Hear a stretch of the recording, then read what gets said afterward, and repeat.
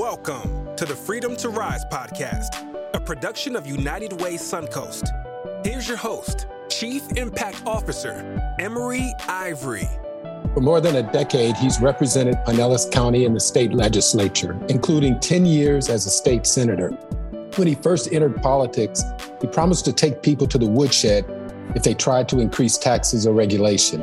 He's held true to that stance, but he's also evolved on other issues and developed an independent voice in Tallahassee. Today, he joins us to talk about housing, property insurance, education, and a topic of great interest, prison reform. Senator Jeff Brandes, we are so pleased to welcome you to the Freedom to Rise podcast. Great to be with you. Thanks so much. Thank you. So 2022 represents your last, at least for now, legislative session. And so I know you have told reporters that you might run again after your 4 children are all out of school. But what are your thoughts as you look back on your time in Tallahassee? And is this emotional for you? No, it's not. I mean, I've over the last 12 years, I've worked really hard to try to identify a handful of problems. The interesting thing for me is, when I first got elected, I thought my work was going to be on jobs, insurance, and education. And what it really found is I found a lot of success in working in those areas that nobody else wanted to really work on. Mm-hmm. And many of those areas take years to work on. And transportation, we've made Florida really a leader in the country in so many areas of transportation, especially thinking about how transportation is going to unfold in the future. But in other areas, we've really struggled to make progress. For example, criminal justice, prison reform. It's been an area that we've worked on, but feel a lot like I'm pushing the rock up the hill only to watch it roll down again. But we keep identifying it and keep talking about it. And sometimes we just got to wait for the right window to open. And in the world of property insurance, we continue to push the Florida legislature to make changes that only they can make in order to make housing more affordable for Floridians. So I think the fascinating thing that I've learned over the last few years, especially in Tallahassee, is many things in Tallahassee, the thinking is very tactical and not very strategic. So we don't think about the long-term implications, and we really just kind of focus year to year. But there isn't a more strategic plan to many areas of public policy that I think Floridians would expect there would be a strategic plan to address. So, Senator, when we visited your office with other United Way leadership and officials, one of the first topics we asked you to address involved affordable housing. And you had some great thoughts and ideas about how to address this issue and some of the solutions. And one of which, for example, was, looking at how we can possibly block grant Sadowski to local municipalities and, money so that they can tailor their own approaches to affordable housing. And, also the pandemic has resulted in rising rental rates, contributing to the ongoing eviction crisis, which we also discussed with you, and a housing surplus shortage. So are there solutions to this issue that you believe can be crafted in Tallahassee? Absolutely. I think the challenge we see in Tallahassee is that there's a one-size-fits-all really to affordable housing that we offer right now in Tallahassee. And unfortunately, we have 67 different counties, all with different needs, all with different varying needs. And we need to let the counties determine what's going to best suit that individual county and get away from the one-size-fits-all policy. We talk about building apartments, but we really don't build apartments at scale in Florida. Maybe we built 700 or 800 last year. The need was probably 50,000. We'd say that 65% of some of these dollars has to be spent on new home purchases. Well, look, for many of the residents in my community, what they need is first and last month's rent. Buying a new house is the farthest thing from their mind, but there's whole sections of resources that are cut off to them simply because they're not in the market for a home. They just need rental assistance. Yeah. And so generally my conversation revolves around stop talking about building affordable housing and start talking about market rate housing and then providing rental assistance to individuals. Because if we start talking about building a new affordable housing project, it might take 5 or 6 years to build. And that's if we can identify the land, find the financing, find the developer, get the building plans drawn up, actually get the construction done, get the certificate of occupancy and move in, right? I mean, it's a multi-year process versus if I shift to rental vouchers, which I can basically start in a couple months. and I can get you moved to your project. And, if I want to build something, maybe I build 100, maybe 200 units, which helps those 200 people. But for everybody else, it takes away all the resources that are available to help them. So it's really about meeting people where they are. The other challenge when you build an affordable housing project is you have to solve two problems. The first problem is where is the affordable housing project going to be and how big is it going to be? And the second problem is how do I get people from point A to point B? So I have to actually solve their transportation problems too. And it doesn't allow people to move out of the school district, to move closer to their work, or any of the other issues that they're currently facing. So I really want to focus on how do we build more market rate housing? How do we increase density in communities? And then how do we help people get the rental assistance that they need in order to make it work? And that keeps the state out of, picking the draped colors and what color the floor is. And it allows them to just look at people's income and figure out what they need in order to get first and last month's rent. And then what additional do they need to make ends meet until they can make it on their own. So what do you think are some of the barriers to the solutions that you just talked about? I mean, rental costs are continuing, and so many families are being priced out of the market, and there's no place for them to go. Sure. Well, I think one of the barriers is that the state actually doesn't fund ongoing research at any of our public institutions on how to solve these problems. I don't think we bring the best ideas every year to the state. This is why I think 67 counties are going to do it better than one state government. Because at least I would have 67 different ideas, and I would have rural counties that would be facing a totally different problem than I have urban counties.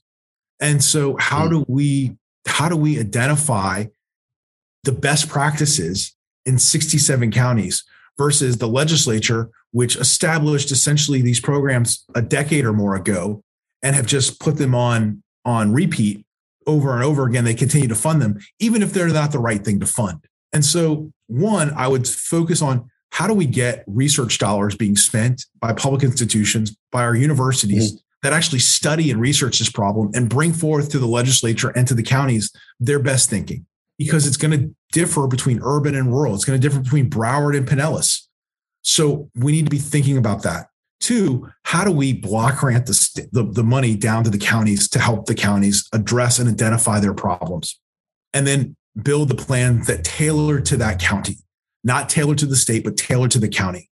So if we can do those two things, then I think we'll have a meaningful process and make meaningful progress in addressing the affordable housing problems of Florida. But there's a variety of other strategies, but it starts with what's the vision, what's the best practice, what's the research and the data say, and not we're going to build one apartment complex every 5 years that has 120 units in it, which is what we currently do today in most markets. Interesting.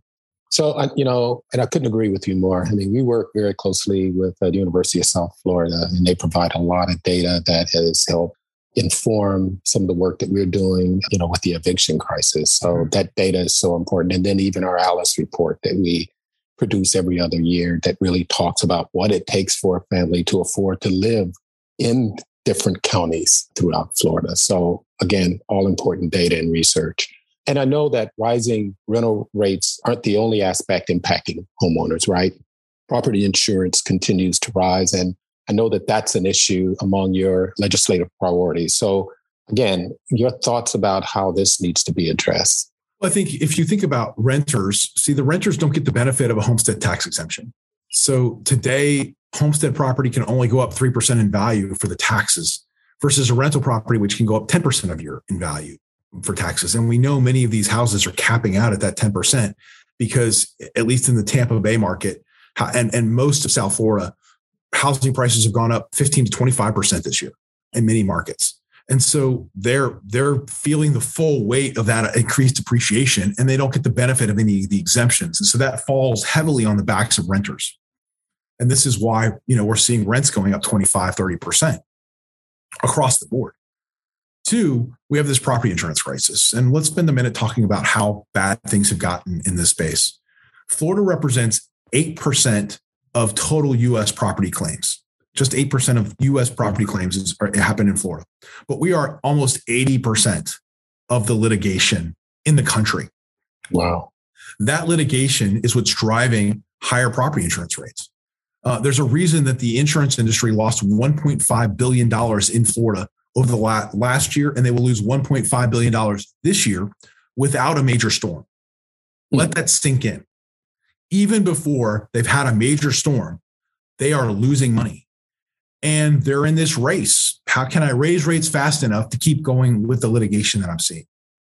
Citizens Property Insurance, the state's own property insurance company, gets sued 900 times a month. Now, I don't know about you. I did not know that. If I got one lawsuit a year, I would probably be bankrupt, right? But they get sued 900 times a month. And this is what's driving up property insurance rates. And a lot of it's fraud. The state doesn't do enough to fight fraud on the property insurance front. But really, it's really an issue that only the legislature can address. And we need to do that by allowing companies to modify what they can offer clients. On roofs, we should allow for actual cash value, because what's happening now is if you have a roof that's older than 10 years, even if you have 15 years of life left on that roof, your property insurer will come to you and say, hey, listen, you got to put a new roof on. Well, wait a second. I got 15 years left. I don't have $30,000 to put a brand new roof on. They're saying, listen, we're not going to insure you unless you do. And so what ends up people say is, well, I'm going to go to Citizens because they will write me. And that's what's leading to Citizens growing by 5,000 policies a week. It will be at a 1.5 million policies by the middle or the end of next year, which will then basically threaten the credit rating of the state and has all these other collateral problems that go along with it. So we have a real property insurance crisis. Most of the companies are leaving the market or shrinking what they're doing in the market and pulling back from certain areas. The legislature has to step up and solve this problem. And it's largely, how do we reduce litigation? Wow. I did not know that. Well, I mean, it was amazing. The last years, because as property insurance rates rose, people were able to refinance because of low interest rates. And so their escrow payments didn't change, but they're not going to go much lower than where they are today. Mm-hmm. And so over time, you're going to see, especially at a 30% rate increase, people are going to be paying thousands and thousands of dollars more for property insurance. And it's going to make a lot of areas unaffordable for people in the middle class. They're just not going to be able to afford the housing in those regions. So just to change the topic up a little, at United Way Suncoast, we view stabilizing early learning as a real important critical step in addressing a number of issues. Not only can it improve education overall, but it can help spur the economy and reduce labor shortages, because greater access can allow more families and parents to get back to work. So in your view, how can the state help increase the quality and capacity of childcare? Well, one of the biggest issues we're facing right now is just providers and finding enough providers. And that's a critical issue across the state, whether it become teachers or nurses or police officers. We have a critical shortage of that staff, and that's partially related to compensation. We have to pay more. That's a key piece. 2, we have to rely on private providers. The state isn't going to be able to publicly fund or publicly provide the service to more individuals. So we have to fund appropriately, and then we have to find private providers that are willing to provide the service. That is absolutely key. But I think those are, in the short term, those are probably the 2 best ideas I have on those, is just making sure that we're identifying better private providers and then funding appropriately. Mm-hmm. Yeah. And also, as you mentioned, got to figure out a way to pay providers more and the childcare staff. Yeah. In order to recruit and retain them. And all of that is directly related to quality as well. Absolutely. So finally, as we sort of wrap up, I wanted to ask you about prison reform. Mm-hmm. And it's a cause that I know has long been a focus for you. And how really dire is the situation in the state of Florida? Oh, it's pretty dire. We have, about 70% of our facilities are currently in what they call emergency staffing, which means that we are basically running a skeleton crew at those facilities. We're calling in people on their days off, and if they don't show up, we're docking their pay, or we're penalizing them by writing them up for not showing up, even on their day off. We have about 2,000 inmates currently in county jail that should be in prison, but the prison cannot take without issuing emergency releases right now. That means we have hundreds of inmates sleeping on the floor. I think Sheriff Galtieri in Pinellas County said that he has about 100 inmates that should be in prison that are sleeping on the floor in his jails today. And so we've backed up the entire prison system because the prison system simply can't accept, because they can't, not that they don't have enough beds, they don't have enough staff. We're 5,800, almost 6,000 correctional officers short today, which means people are working overtime. The overtime is, they're working their days off. They're stretched incredibly thin in these facilities. And that leads to a variety of other problems, which means you can't, if you're providing just basic level oversight, that means you don't have corrections officers to supervise education, which means you don't have education. And so you have a ton of inmate idleness. And essentially, we don't have a Department of Corrections in Florida anymore. We essentially have a Department of Warehousing that just warehouses people. And most of the prisons that I've toured have about 1,500 inmates. And I'm lucky if I see 2 or 3 teachers. Oftentimes I see 0 educators. So you say, all right, well, how many people can 3 teachers educate if you've got 1,500 inmates? And the answer is like 60, maybe 70 inmates to get any type of education during the week. What do the other, 1,430 do? Well, nothing. That's the answer. They basically do nothing. They're idle. Well, there's this saying that idle's hands are the devil's playground. And that plays out in the prison system as well, right? If people are idle, that means gangs get to do more. And, people they're filling that time with something. And it's oftentimes not productive things. One of the big challenges we have right now is just the fact that we have half of my prison population, 40,000 of my 80,000 inmates in Florida cannot read at the 6th grade level. So we have a huge literacy problem. So, let's solve that one thing. But we have so many challenges inside the Department of Corrections.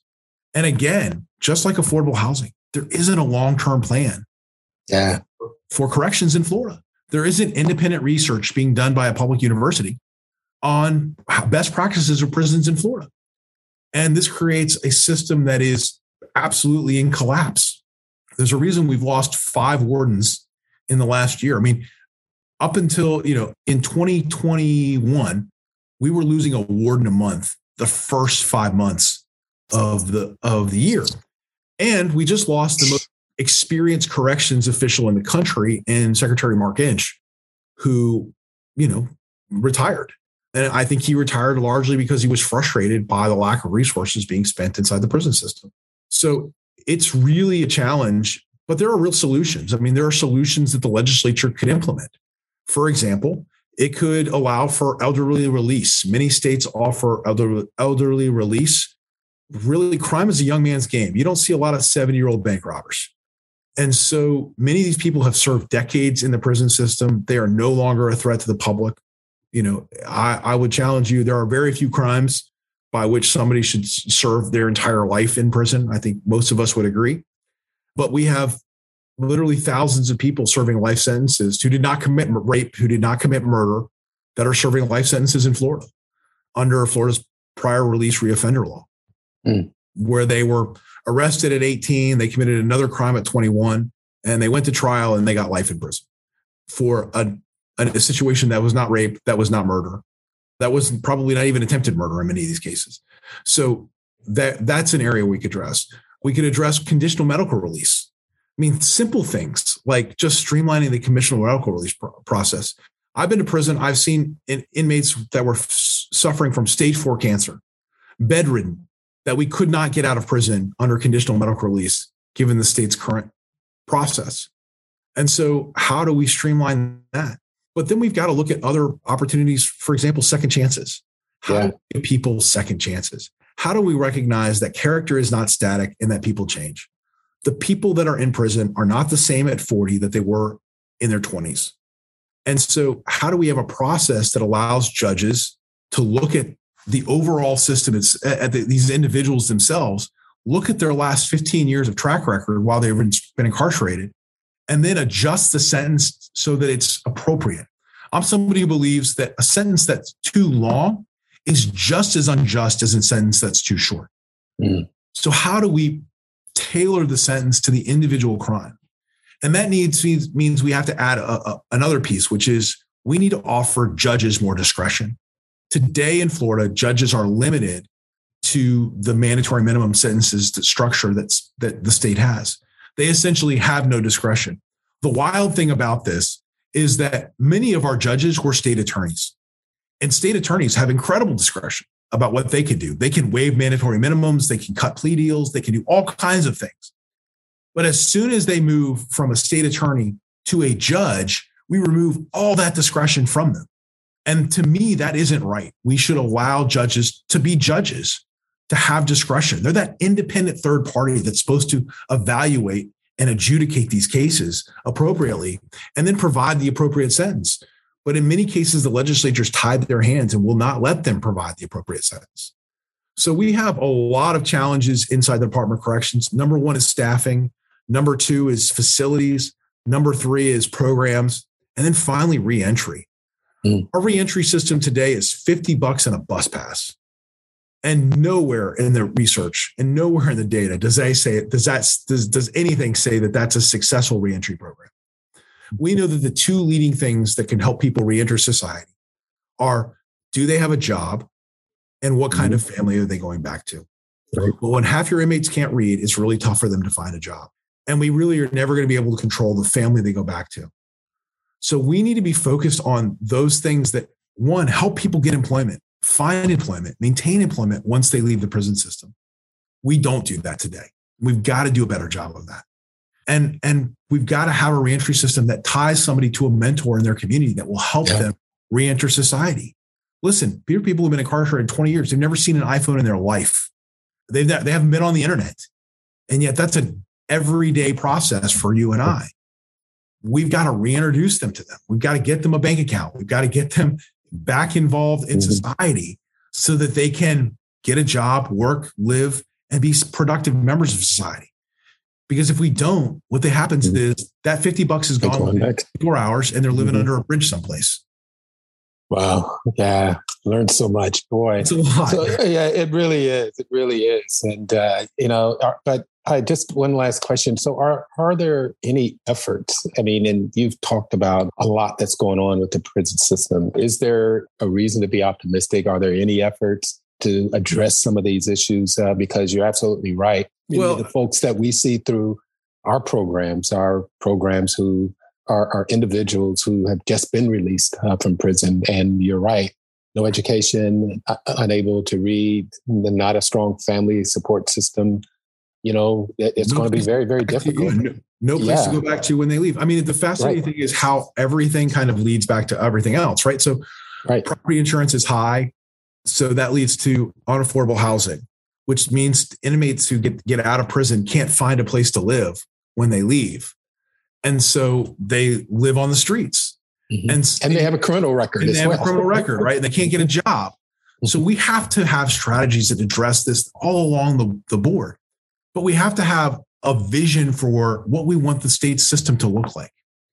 And what I'm hopeful is, even after I leave the legislature, that I can help create that vision going forward. One of the things I want to do is start a 501c4 that focuses on these issues: transportation, criminal justice, affordable housing, property insurance, that looks at some of these problems and tries to kind of create that longer term vision.